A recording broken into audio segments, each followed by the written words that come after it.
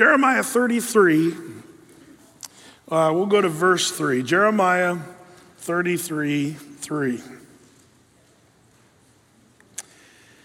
And there it says, "Call unto me, and I will answer thee, and show thee the great and mighty things which thou knowest not." Once again, call unto me, and I will answer thee, and show thee great and mighty things which thou knowest not. Johnny was a very bright 5-year-old, told his daddy that he'd like to have a baby brother, and along with his request, he offered to do whatever he could to help. Well, his dad, a very bright 35-year-old, paused for a moment and then replied, "I'll tell you what, son, if you pray every day for 2 months for a baby brother, I guarantee that God will give you one." Well, Johnny responded eagerly there to his dad's challenge, and every night before bed, he would kneel down by his little bed there and fold his hands and pray that he could have a baby brother, and was confident in his prayers because his dad said it. In 2 months, I guarantee there's going to be a baby brother. Well, somehow word got out with his buddies at school that he'd been doing this, and his buddies were like, dude, it doesn't work that way. You can't pray, and it's not 2 months. And Johnny said, nope, I'm praying, and God is able to do anything. But after a while, little Johnny got a little discouraged by his buddies at school saying, there's no way, that's not how it works, and you can't pray that way. So he finally, after about a month and a half, he gave up. But a couple weeks later, sure enough, mom and dad came bounding in the door after grandma watched for over a weekend, watched them. Mom and dad came home with, well, to Johnny's surprise, not one baby brother, but 2. It was twins. And the dad said, now, son, aren't you glad you prayed? And the son looked at the 2 babies and he said, Dad, aren't you glad I stopped what I did? Oh, give us the childlike faith to be able to be people who pray. And prayer is important. Prayer is powerful. And I think, as I have been thinking through and praying about what's been going on this past week, on Wednesday, we had quite the national disaster, where our Capitol building was, taken over by rioters. Like, this is really something that happened in our nation. And, and yet the narratives and the lies, and I talked a bunch about that last night at the Prophecy Update. If you're interested, you can go to YouTube or whatever and watch that online and catch up with what all the stuff I said about that. But, the thing is about prophecy, as I see it, these are really signs of the times that are sort of speaking to the possibility that, man, could 2021 be the year? And what does America have to do with that? And America's role in end times Bible prophecy, we talked about all that stuff. But I know that more than even knowing about when the rapture of the church is going to happen or the end times and all that, I know that there's a lot of people that are very troubled by what happened there, and troubled on whatever side of the political spectrum you are on. It's very troubling. And the thing is, I love what the Bible tells us, that we're to be anxious for how much? Nothing. But in everything, with prayer and thanksgiving, with supplication, let your request be made known unto God. That's what the Bible tells us to do, to be anxious for nothing, but everything. Give it to the Lord in prayer. Interesting here, Jeremiah gets this word, call on me and I will answer thee and show thee great and mighty things which thou knowest not. This part of the book of Jeremiah is intriguing to me because really the Lord told Jeremiah like 5 times now, don't pray for the people. This is a done deal. The children of Israel are going to be dragged off into Babylon in captivity, or they're going to be slain there in Jerusalem. That's the way it's going to go down. And so you might say, well, that's hopeless, but it's not. The Lord says, I'm going to show you, Jeremiah, if you pray. Now, he's not supposed to pray for deliverance from the Babylonians anymore. And the Lord made that clear. In fact, the Lord told Jeremiah to tell the people, surrender to the Babylonians. Can you imagine if that was the word? If you're living in Jeremiah's day and all the other prophets, the multitudes, are saying, defend yourselves and the Lord will give us victory over Babylon. All the other prophets are saying that except for Jeremiah saying, no, surrender yourself and go to Babylon in captivity. That's what God wants. And that's why he got punched in the face. I see that today with what's going on in our nation, with people saying one thing and a lot of other things that are actually happening. Even though, it seems like the majority, what does the mainstream media say? And what do we see with our own eyes? And what's really going on? And people are confused. But I love that we have the Lord to cast our cares upon. In these days of trouble, we talked about that last night. Perilous times will come in the last days. I think we're seeing perilous times. The world is holding its breath because an unstable United States makes for an unstable world. And so, that leaves a vacuum, I think, that the Bible says was going to happen in the last days. I think these are just signs of the times. There's a hole in leadership globally. And as globalism is on the rise, we see the stage set for what the Bible talks about, a one world government, a one world leader called Antichrist, or he's not, that's not his only name, but it's one of the names. And we see how that could really unfold really soon. But you and I are called to not be anxious, but to be in prayer. And so we have this challenge as we go through this section of Scripture, just to remind ourselves to be a people that are given to prayer. And I want to spend some time and think about what the Lord told Jeremiah here, and for us to take this little verse, maybe even memorize it, and take it to heart. And it's real simple, the challenge I have before you tonight, and we just kind of break this down as we look at this. First, why should we pray? I want to talk about three things. First of all, number one, if you're jotting down your notes, number one, the command. Notice the nature, the way the Lord kind of speaks this. He doesn't suggest it. He says, call unto me. Hey, if you get the time and you think about it, why don't you give me a call? No, that's not what he said. He said, call unto me and I will answer thee. I love that. It's a command. It's not even a suggestion here. It's a command. Call unto me. That's what the Lord wanted Jeremiah and the people to hear, and I think for us today as well, to pray. We are told in the Scripture over and over to pray, and not only that we're supposed to pray, but how much we're supposed to pray. You guys know it. There in 1 Thessalonians chapter 5, verse 17, it says, pray without ceasing, for this is the will of God. This is what God wants for his people, to pray without ceasing. And as we've mentioned before, that word ceasing, it's linked to a word that they would have used back in the Greek days of the Greek language. The word ceasing is the same kind of word they would use as if you had a nagging cough. Where you just kind of cough through the day, and that's the way we're supposed to pray, just kind of praying throughout the day, conversing with the Lord throughout each day. And so we're given that command, call unto me, and the Bible tells us over and over again that the Lord wants us to pray. Now, one of the reasons I think people don't pray is because of God's sovereignty, and this is a blocker of prayers, I think. Do I believe God is sovereign? Yes, we did a whole thing on this a few weeks ago. But the thing is, one of the things that people that are really into the sovereignty of God, which I am, they say, well, it's all going to work out the way God's going to do it. God's sovereign, so why pray? The answer, because we're commanded to. We're told to. Yeah, but God's sovereign, it's all going to work. I don't care. You're still supposed to pray. I think the reason we're supposed to pray is because the Lord uses prayer to change us. It's not as much for us to move the hand of God when we pray. It's for God to change the heart of men. I think that prayer oftentimes changes me more than my situations. And that's a big deal. I'm the one who needs to change. I'm the one who needs to say, Lord, I'm just going to submit my heart and my life to you. And prayer does that. When you and I pray, that's oftentimes what happens. Remember when Moses, the people of Israel, Lord said, okay, I'm done. I'm going to step aside, Moses. I'm going to make out of you a mighty nation, and I'm going to wipe out these people who are complaining about no water in the wilderness. And Moses said, Lord, not so. You promised that you would take these people into the promised land, and your name is on the line here, Lord. And Moses begins to intercede on behalf of the people before the Lord.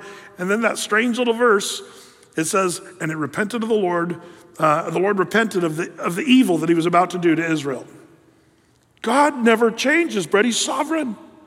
Yeah, but as it turns out, this is the way the Lord wanted that little story to shake out. See, I would ask this question: who put it in the heart of Moses to pray for those people and intercede for them? I believe that was the Lord who did that. Honestly, if I were Moses, I would have stepped aside and said, okay, fry them, Lord, they deserve it. Make of me a mighty nation. Children at Athey Creek in 2021 will be singing, Father Brett had many sons had Father Brett. That's what they'd be singing. So do it, Lord, fry them. They're like, he's our pastor. That's Moses. Moses was a meek and great leader, and he said, oh, Lord, no. Preserve your people, protect your people. And I believe it was the Lord himself, in his sovereignty, who put it in the heart of Moses to intercede on behalf of those people. And so the word repented there in the King James is a hard one. When the Lord repented of the evil that he was about to do, the word is better translated, honestly, as relented. The Lord was putting on pressure, and then he relented. And it's not that he changed his mind. Oh, I better change my mind. No, it was that the Lord orchestrated the events to put Moses in the right frame of mind that he would be interceding on behalf of the people. You see, I believe in the days that we're living right now with all this turmoil and trouble and misinformation and what's really true and what's really false. And, you know, I'm a little leery of anybody who's on their Instagram saying, I know for sure this is what's happening, for sure. You know, it's a funny thing because I study this stuff as much as any goofball. Somebody I just read just before church here tonight, somebody said, it's Antifa who took the Capitol building. Well, I don't know about that. Like some people are saying that. There's a couple guys that they've got on video at other BLM rallies, and there was a few people like that, but there's also a bunch of people that turned themselves in. There were CEOs of corporations that were just Trump supporters, and they said, man, it was the dumbest thing I ever did. That's on the news. And you say, well, Brett, what do we believe? Who knows? Who knows what to believe? And if you think you know, you're probably dumb. I'm sorry. There's just so much misinformation out there, but good news. When you and I pray, the Lord adjusts your attitude and your worldview and the things you think are good or bad or ugly. Guess what? The Lord will say, you know what? I need to change that in you, Brett, if you're thinking about this or that or the other.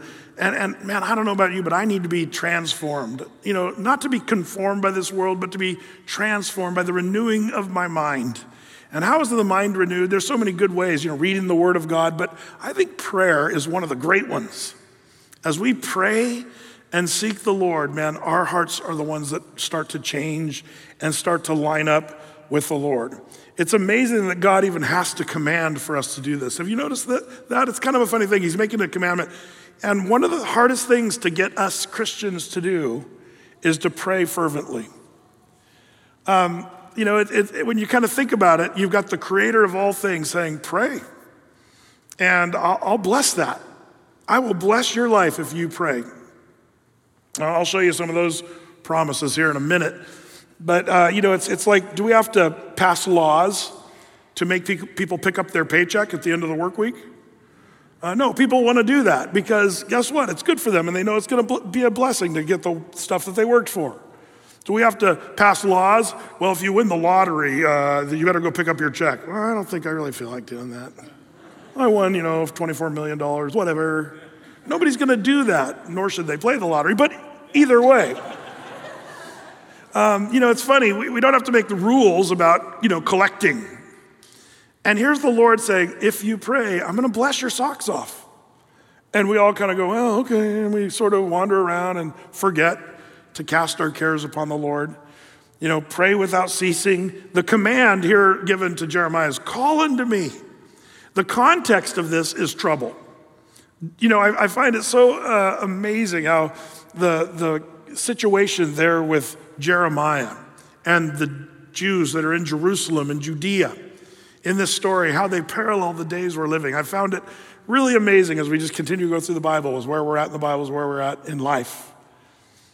So here in that setting of trouble and perilous times, division in religion, division in politics, that's what Jeremiah was facing.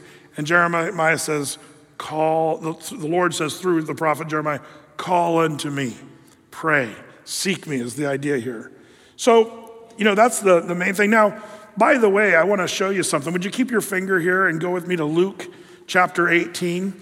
Because Jesus sort of dealt with this issue about people who will be willing to pray, to seek the Lord. In Luke 18, there's this little story he tells, and it's a little bit odd at first when you think about it, but if you think about it a little further, it makes a lot of sense. Luke 18, it says this in Luke chapter 18, verse 1. And Jesus spake a parable unto them to this end, that men ought always to pray and not to faint. Now pause right there. Why is Jesus telling this little story? He gives us, before he even tells the story, here's why I'm going to tell the story. That people always pray and don't faint. Pray all the time and don't give up praying. Don't become weary with prayer.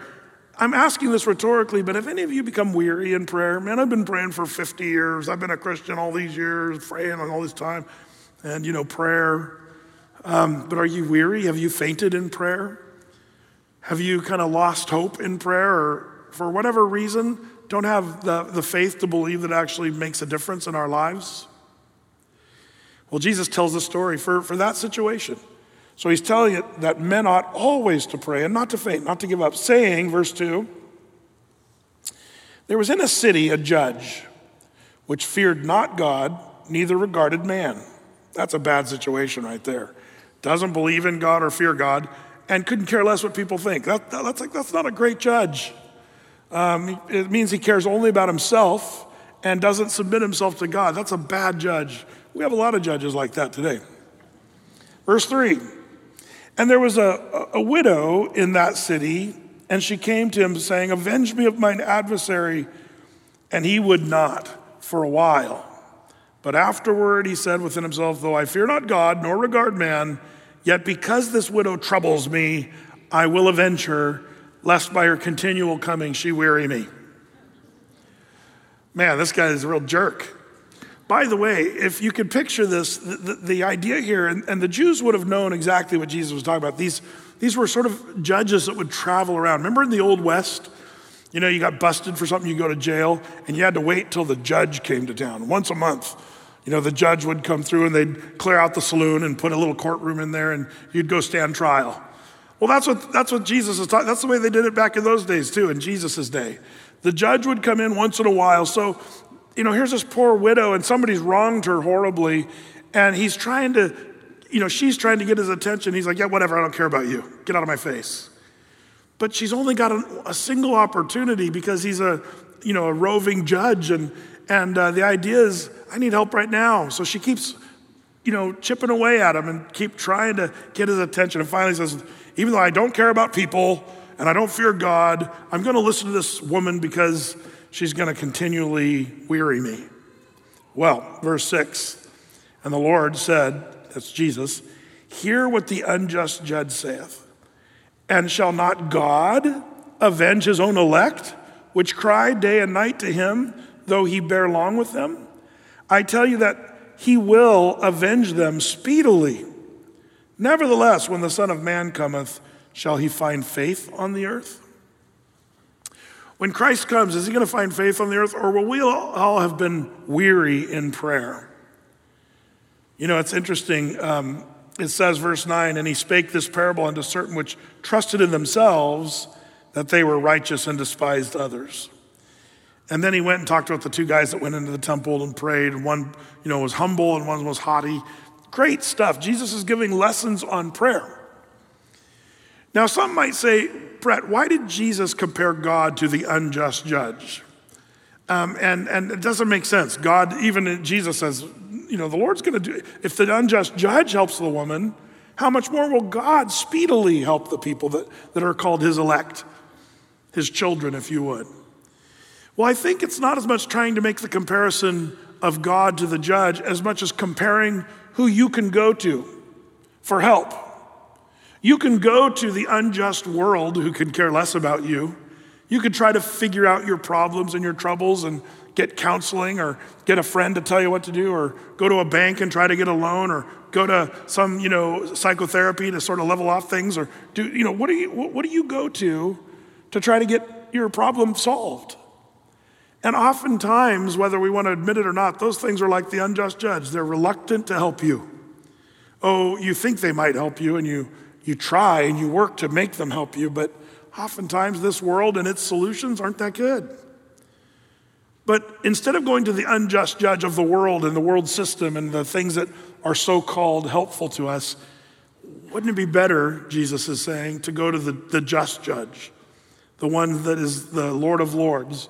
And I love what it says, shall he not avenge his own elect, those people that he's chosen? If you're elect, if you're chosen by God, how do you know if you're chosen? Well, that's easy. If you've accepted Jesus as your Savior, and if you're a follower of Jesus, you're chosen, you're the elect. Yeah, but I haven't done that. Well, then maybe you're not. Well, how do you know if I'm ever going to? I don't know, that's up to you. Yeah, but if it's his elect, did he do it or me? Yeah, exactly.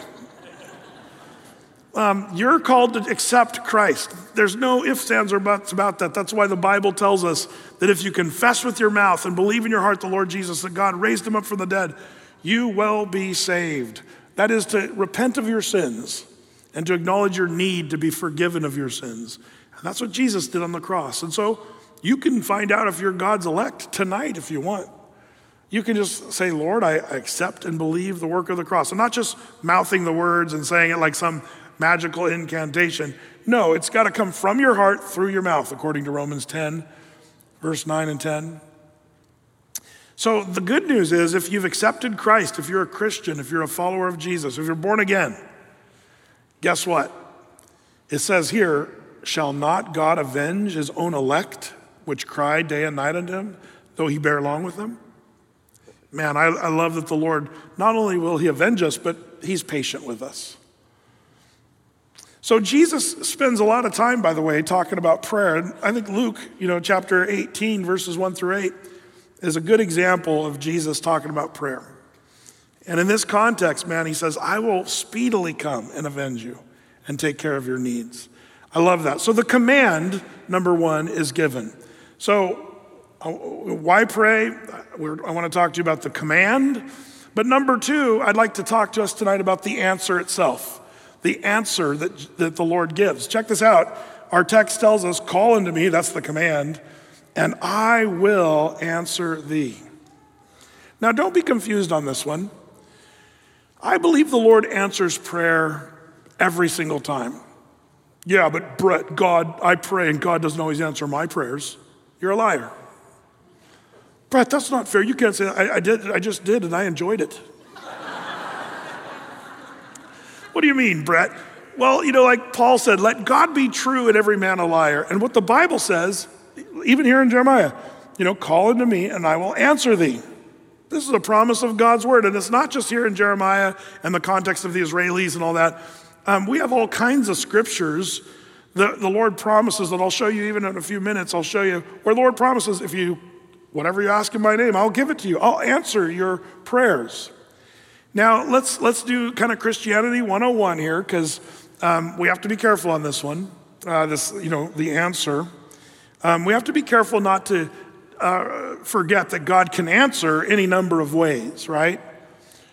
I think we clumsily say, God didn't answer my prayer, meaning we didn't get what we wanted. Do you see the problem here? If you're saying he didn't answer my prayer, maybe he did answer and the answer was no.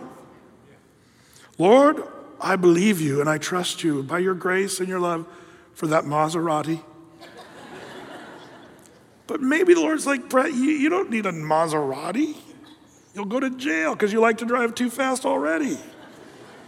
It's not good to have a Maserati, and so the answer is no. Have you ever had the answer where the Lord says, just like your mom and dad, you need to be patient and wait? Sometimes the Lord says, the answer is wait and be patient.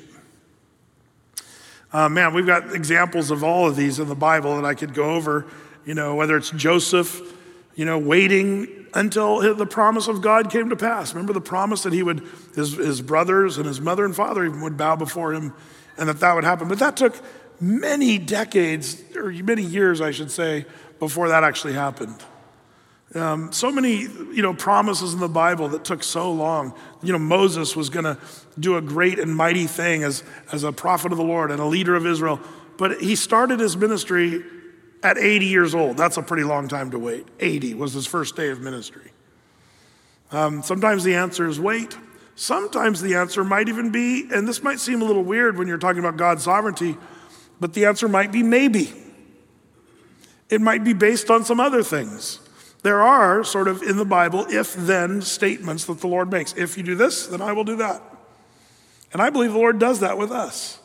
If, like the Jews, if you walk with me, keep my commandments, statutes, and judgments, then I will bless you and make you fruitful on the earth, and your land will be blessed, and you'll be protected from your enemies. But if you worship other gods and do, pagan practice and stuff like that, then I'm going to lift my hand of protection and you're going to be invaded by other countries. Like there's some conditional promises the Lord does make with his people.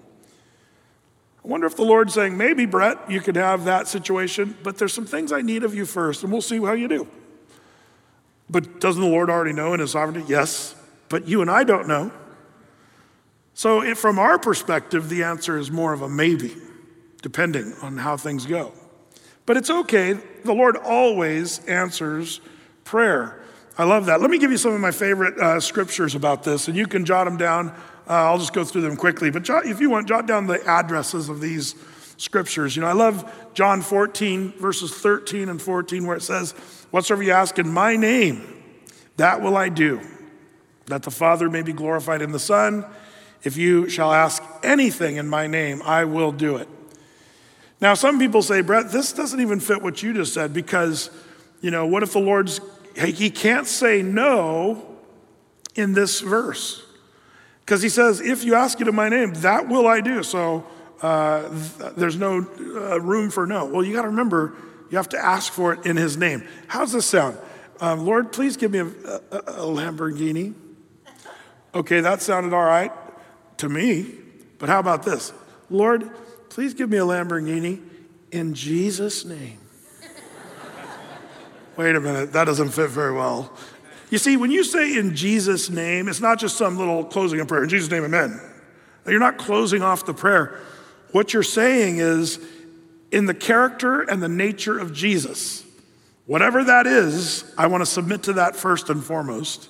And then everything I've asked before that is hinging upon the character and nature of who Jesus is. So, you're at work and your boss is a total jerk. Lord, please help my boss's head to explode.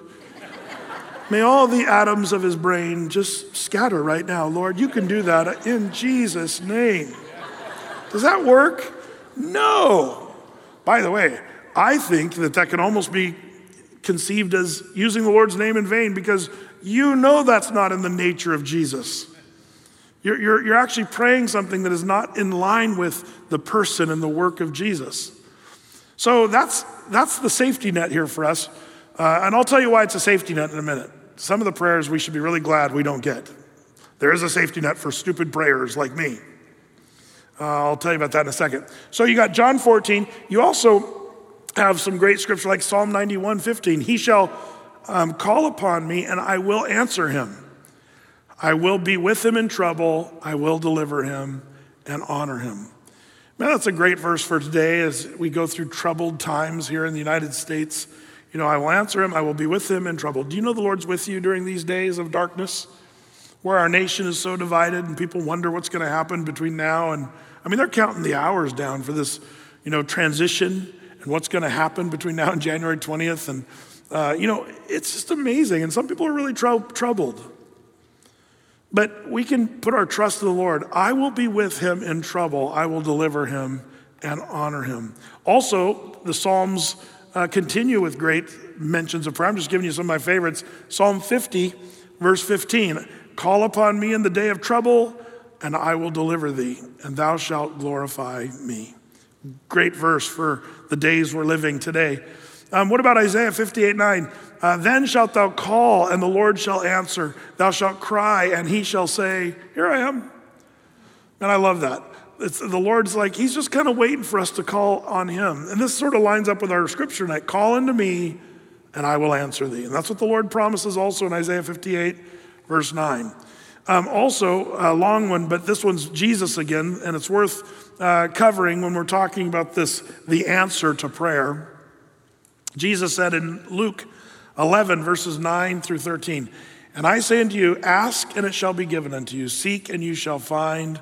Knock and it shall be opened unto you. For every one that asks receiveth. And he that seeketh findeth. And to him that knocketh it shall be opened. If a son shall ask bread of any of you, that is a father, will he give him a stone? Or if he asks for a fish, will he give him for a fish? Will he give him a serpent?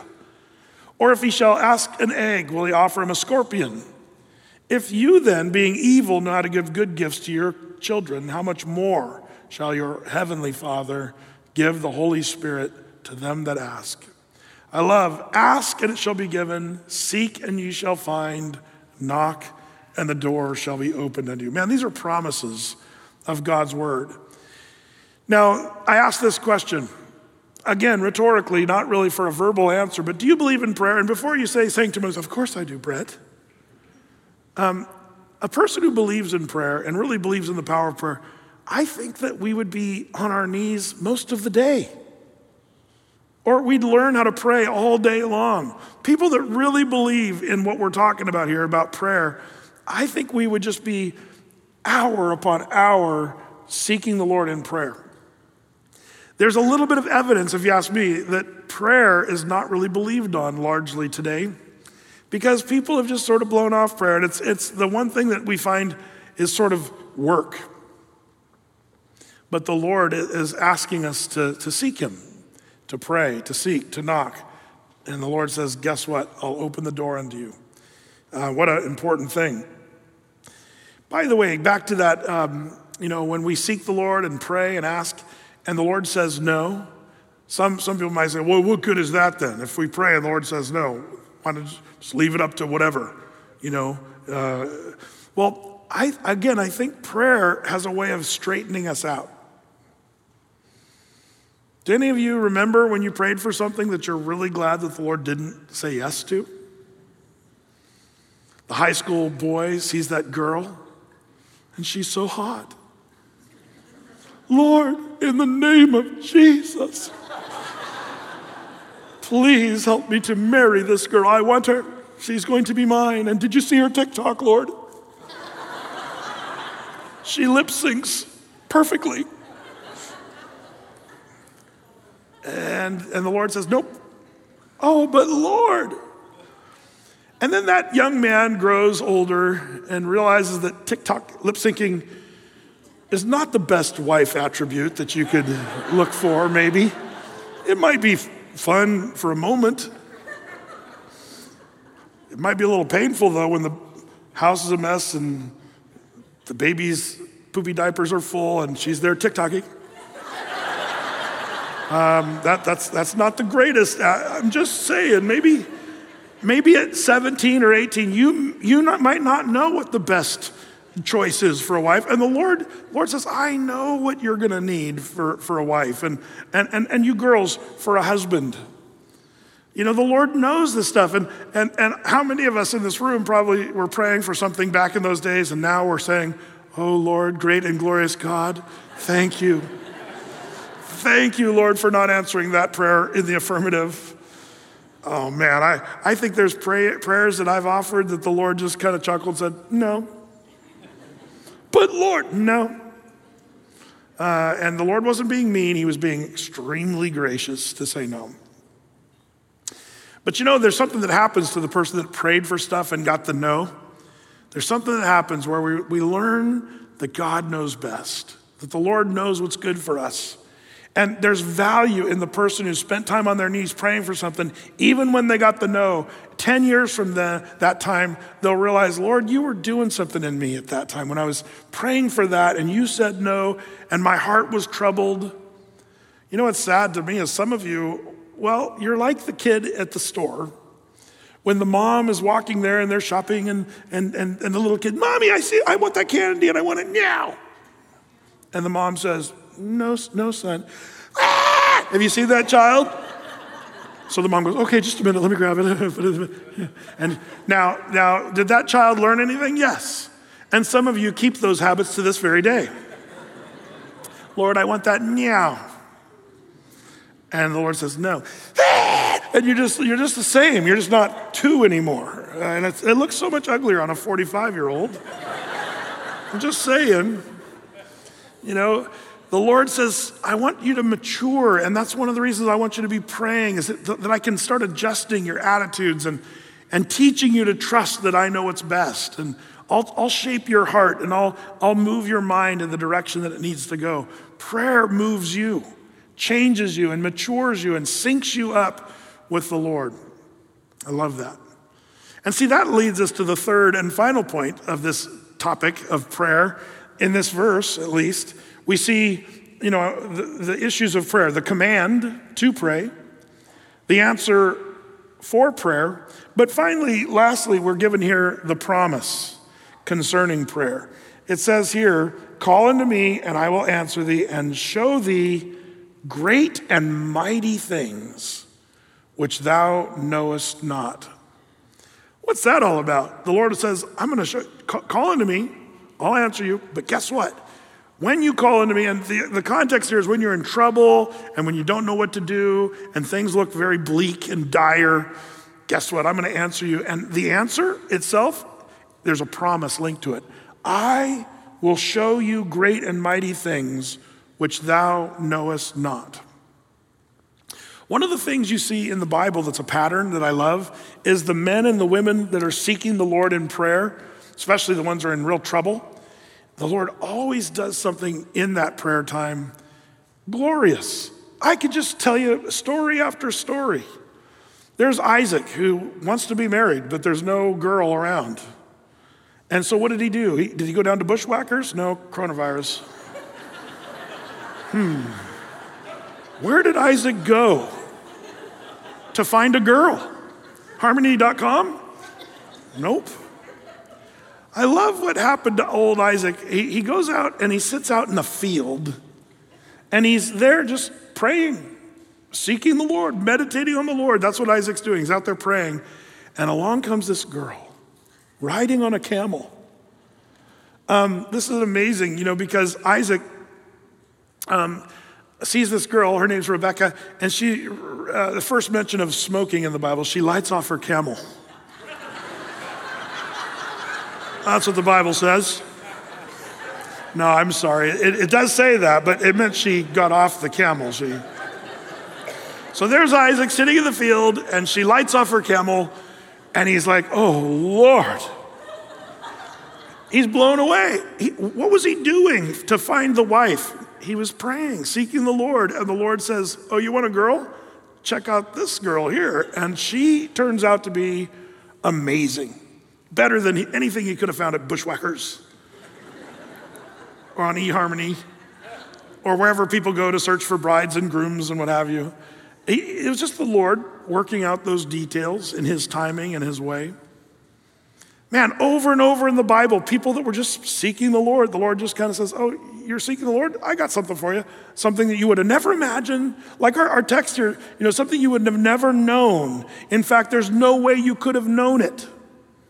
That's the word here. Like for example, Daniel. Daniel, when he's an old man in his 80s, Daniel chapter 9 says, Daniel went to seek the Lord and pray. And he fasted and prayed. And as he was fasting and praying, the Lord shows up with an angel and says, Daniel, I'm about to reveal to you the 70 weeks that are determined upon thy people and upon thy holy city, Jerusalem. Now, I'm not going to go into what that whole 70 weeks prophecy of Daniel is, but it's one of the most glorious prophecies maybe in all the Bible, because it's about Jesus, his first coming, and Jesus, his second coming. And it's the scripture that the Jews during the time when Jesus rode into Jerusalem on a donkey, that they could have known the very day had they looked at Daniel's revelation that he received while he was praying. Had they looked at the 70-week prophecy of Daniel, they could have known the very day. That's why Jesus said, oh, Jerusalem, if you'd only known in this thy day, how could they have known the day? Daniel chapter 9, Daniel was sitting there praying and the Lord revealed this great mystery. You see, that's the word that's used here, by the way. If you're confused and wondering what's going to go on and you'd like to have information that cannot be known, I think prayer is a great way because of what it says here. Call unto me and I will answer thee and show thee great and mighty things which thou knowest not. Things that are beyond your comprehension.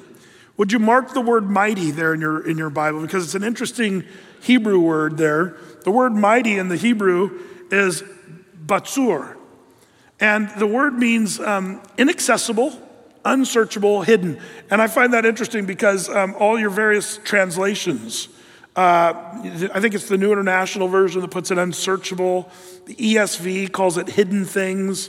The King Jimmy here, mighty things. Mighty, powerful, but hidden, inaccessible, unsearchable. The Lord says, I'll give you access to things you could have never known in and of yourself. Does anybody feel like they need to be smarter? Especially in these days where we don't really know what to do about all this stuff that's going on. That's one of the things that, the Lord's showing my leadership team here as we're going through sort of strange years, 2020 and now 2021. What do you do with coronavirus and church opening and how you handle that? And churches are struggling and trying to figure it out. But it's really cool because we don't know what to do about all that stuff either. And we all have certain things that we believe or don't believe, and we think that there's a lot of lies out there and a bunch of stupid stuff, but we still kind of have to figure out what we're going to do. And we have found that as we just search the Lord and say, Lord, you show us what to do. It's been so cool how the Lord gives us understanding of things that are past our understanding. And we move forward with a peace that passes all understanding. I love that. And we continue to do that, and we take it week at a time.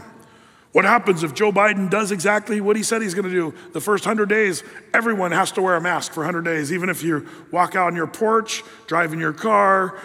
It's funny, what they're saying about what he's going to, it's going to be the law. If that happens, according to what he's saying is going to happen, what do you do as a Christian? Now, I know what some of you are doing. I'm not going to wear a mask. Well, did you pray about that? See, because I think that's the kind of stuff you got to pray about.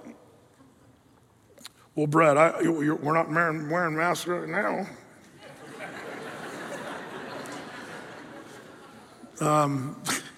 So what do you think about that?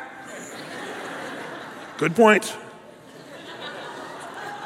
Can I tell you something? Remember when David said, Lord, should I go fight the Philistines? And the Lord said, yes, go fight the Philistines. The next day, after a great victory, David had the same Philistines, the same valley, and David said, Lord, should I go out to fight the Philistines? Day 2. Do you remember what the Lord said? What did he say? No. Why? He said, well, don't go out there until you go and sort of set an ambush around them, and you just lie in wait, and then when the wind blows in the mulberry trees, that's when you attack. It was a total different assignment. Same army, same problem, same issue, different assignment. So if you just knee-jerk said, of course I'm not going to wear a mask, shame on you. You didn't even go pray about that. And it's going to be a different situation, by the way. In my opinion, I'm giving you my opinion, which is worth nothing.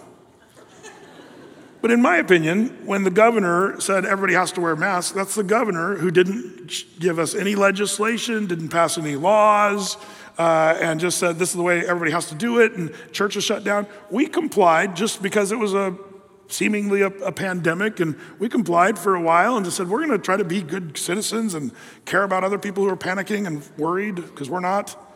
But that's the way we kind of rolled. But I always said, but there's a day where we're going to kind of open the church back up. That's going to happen. And praise the Lord, we did that. And you might say, but Brett, you broke the law. Nope, there were no laws passed about churches. And like I said before, we believed that it was the state of Oregon that broke the law, the Constitution. The Constitution says, that the government cannot affect or infringe upon the worship or the way we worship or when we gather or how many people are in the room. That is against the Constitution and as it turned out, we were right about that. And I kind of knew that already, but we prayed about that one, and the Lord just showed us how to kind of navigate those difficult waters. But as we enter into another season where there's a new president and maybe some new mandates or whatever, the answer is we need to pray and say, Lord, show us how to be best representing you. Not my opinion about the mask. or the mandate about this or that or the other thing? And is there a difference between the laws of the land that actually will maybe be passed versus laws that are just recommendations? And see, it's all kind of confusing, but guess what? The Lord will show you mighty things. If you pray and if you seek the Lord will show you mighty things in troubling times like this. What do we do about all this stuff? Seek the Lord and pray. And I can guarantee my leadership team is praying through all this stuff as we speak. We're praying right now. Wednesday night, after Wednesday night Bible study, all the elders got together and prayed. We just spent a good chunk of time praying on Wednesday night because that's where the mighty things happen. And the Lord shows us mighty things. Man, I love this. So this word, batsur, it's what the Lord does in prayer. The wonders of God's provision through prayer. Here's a hungry man with no food, and he cries out to God, and the Lord feeds him with ravens. Does anyone remember that story? 1 Kings 17, verses 4-6, the prophet Elijah, when he was hiding from Ahab, he was hungry, and the Lord just says, I'll have birds bring you some food. Little Chick-fil-A flying in from for the raven. The people are thirsty in the desert, and they're saying, Lord, we're thirsty. And so there's a rock that's struck with a stick, and water gushes forth. That's the Lord showing mighty things that are answers to their prayers. I love how, the Lord shows mightier things. We try to figure out logical things. And Moses did that. I love the story there in Exodus where Moses and the children of Israel are hungry. And the children of Israel are saying, Moses, you brought us out here to die. And so Moses says, Lord, what are we going to do? Are we going to get fish from the sea, or are we going to kill some of our livestock? That was the question the Lord, Moses. And what we call that is a false dilemma. Logic, it's a false dilemma. Fish in the sea or livestock. But see, Moses, that's all he could think of that would be an answer for their starvation that was happening. Fish or livestock. Which one, Lord? Which one? And the Lord says, nope. Try this one on for size. I'm going to have little birds fly from heaven and just land there, and you can grab them, and they're really tasty. Maybe that was Chick-fil-A. I don't know. But remember, it says that each person gathered, 8 homers. Were they hitting them like baseballs? Is that what it was? There's that bird. No. The homer was like a basket. And people gathered baskets of this quail. And they were saying, we want meat. And the Lord says, okay, I'm going to give you meat. Now, the Bible gets kind of gross on this one. It says they ate so much meat from those birds that the meat started coming out their nostrils. Man. What's that all about? The Lord did stuff that was just way past what they could have imagined or thought of. That's what this mighty word implies. If you call on me, and I will answer thee and show you great and mighty things which you know not. I love, does anybody follow Josh McDowell? He's the guy that wrote that kind of classic work, Evidence That Demands a Verdict. And that's a great book still to me. That still stands up today. And he wrote an Evidence That Demands a Verdict too, back in the 60s, I think, maybe. But he tells a story that's great. I love it. While he was attending seminary as a younger man in California, his father went home to be with the Lord while he was there living in California. His mother had died years earlier. But Josh McDowell was not really sure whether she was saved or not. And he just felt kind of this heaviness. He knew his dad was saved, but it made him think of his mother, and it just kind of bummed him out because he wasn't really sure she ever really accepted Christ in her lifetime. So he just went for a walk out on the California beach there and walked out on a pier and sat down. And this older woman was sitting there at the pier, and Josh was just asking, Lord, would you just show me if my mom was saved? Give me some kind of confirmation that my mom accepted Christ. Right when he was praying that, this old lady said, where are you from? And Josh, he said, I'm from Michigan, Union City. Josh replied, he said, nobody's heard of it. I tell people it's a suburb of, and the old woman interrupted, said, Battle Creek? She said, I had a cousin from there. Did you know the McDowell family? And Josh was shocked. He responded, yes, I'm Josh McDowell. I can't believe it, said the woman. I'm the cousin of your mother. Do you remember anything at all about my mom? Josh asked. Can you tell me anything about her spiritual life? She said, well, sure. Your mom and I were just girls, teenagers, when a tent revival came to town. It was the fourth night. We both went forward to accept Christ. Like in 5 seconds, he learned that his mother went forward at a tent revival, accepted Jesus, and he shouted out, "Praise God," and it made all the fishermen mad because the guys are fishing on the pier. He was worshiping the Lord. True story. I love that story where Josh was just praying, crying out, "Lord, what about my mom?" And here it is. What an amazing scene. I believe that that's what happens to people who pray. Mighty things, unsearchable, inaccessible, hidden things, that there's no other way you could ever have those things revealed to you. What to do, how to act, how to live, all of those things that are unsearchable and hidden are found through the times of prayer. Man, I love that. Ephesians, chapter 3, verse 20 says this, "Now unto him that is able to do exceeding abundantly above." There's 3 big words right there. What does he do? Exceeding, that's over the top, more than you ever expect. Abundantly, above, over exceeding abundantly. Like, is that redundant? I don't care, I love it. Exceeding abundantly, above all that we ask or think. Again, that's Moses. I think about fish or I think about livestock. Nope, Lord, Lord says, I'm gonna give you birds that are just gonna fly to you and they're gonna be really tasty little, chicken wings or whatever. It's gonna be awesome. Abundantly above all that we ask or think, according to the power that worketh in us.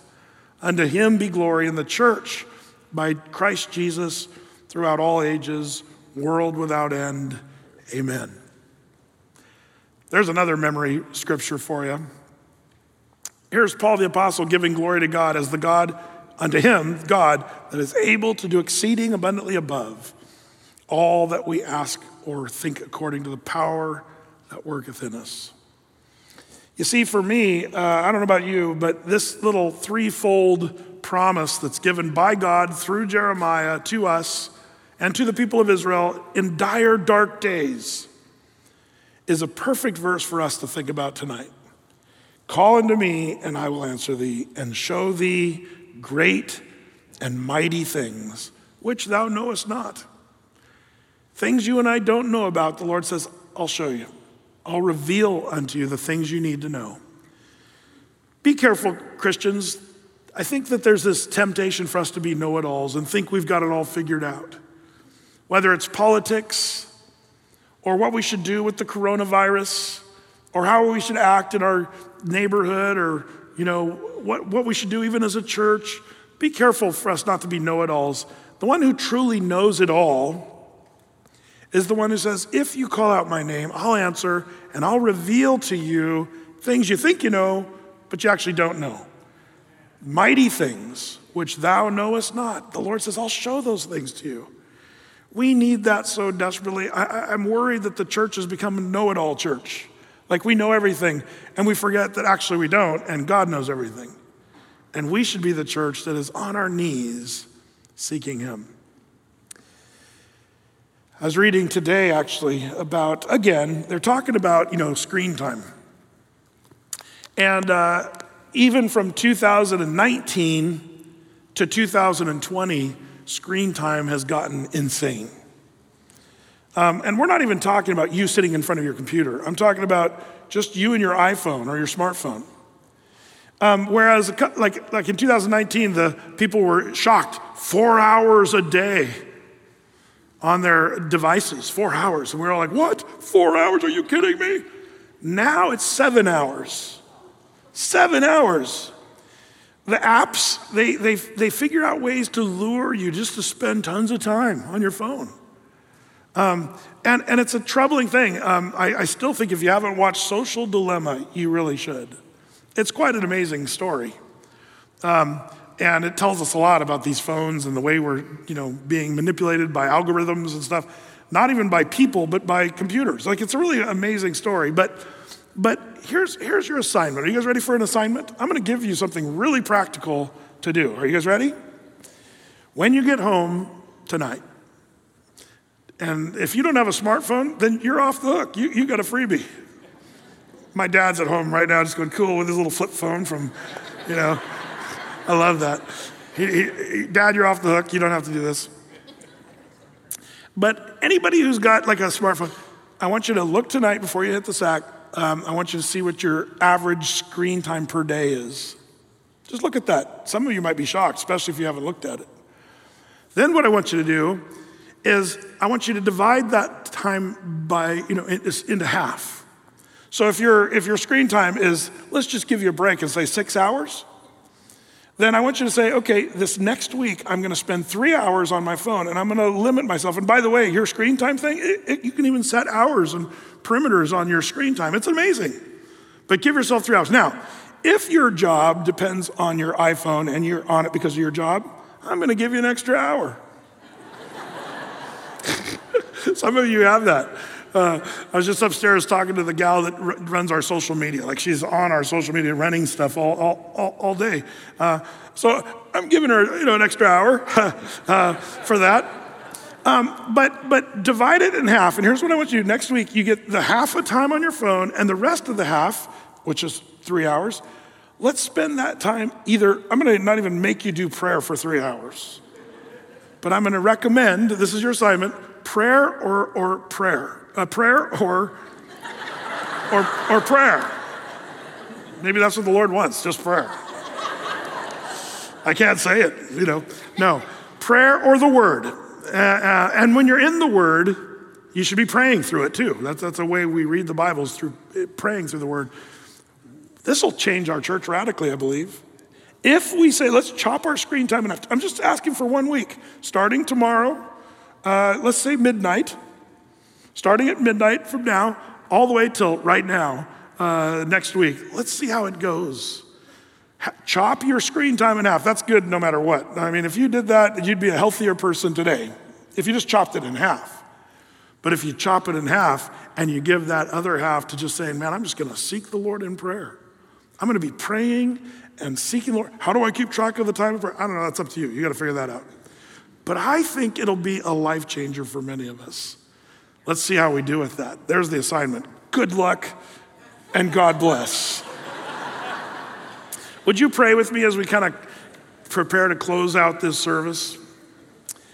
We're gonna have the worship team come up and lead us in a final song, but would you just get your heart right and say, Lord, give me wisdom to use my time well. Just ask the Lord to help you be a person of prayer, to take seriously the charges and challenges, even the one we've read tonight, that we call out to the Lord and he will answer. Lord, how thankful we are for that promise of how powerful prayer really is. Lord, we don't take this lightly, this challenge. Teach us to pray. Interesting that your disciples didn't ask as much to teach them how to pray. They just asked that you would teach them to pray. And I feel like that's where we're at, Lord. We just need to be a people in these dark days to be given to prayer, just seeking you and asking, knocking. Lord, all these promises your word associates with prayer. Lord, we are a church that needs all of those promises. We need answers and we need direction. We need vision and clarity. Lord, we need our hearts to change, and the misguided notions that we employ, we need them to be fixed and redirected. We need your church, Lord, to be hearing from you and not from Fox or CNN or MSNBC or all the different worldly things, Lord. We know those things are like the unjust judge who doesn't care. But as we seek your face, we hear from the King of Kings and the Lord of Lords. When we pray and ask of you, of anything, you say you will be right there and you'll answer and you'll do it. So we pray, Lord, in the name of Jesus, under his character and his nature. Lord, may our prayers be in line with what you want for your church. We do take a moment and pray once again, as we did before. Lord, just cover our nation. Lord, I pray that you would heal the ugliness and heal the things that are just so wrong about our nation right now. I pray in all this division and hatred and anger that you would somehow use this time, that your church would be salt and light, that we might have the right message and not misrepresent you, Lord, in these days. So give us wisdom, cover this nation, we pray. Bless your people, in Jesus' name.